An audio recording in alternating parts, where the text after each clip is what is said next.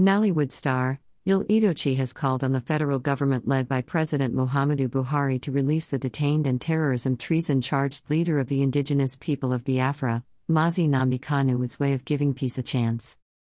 Yul Edochie said there would always be agitation of the likes of Nnamdi Kanu in a country like Nigeria with the multi-tribals.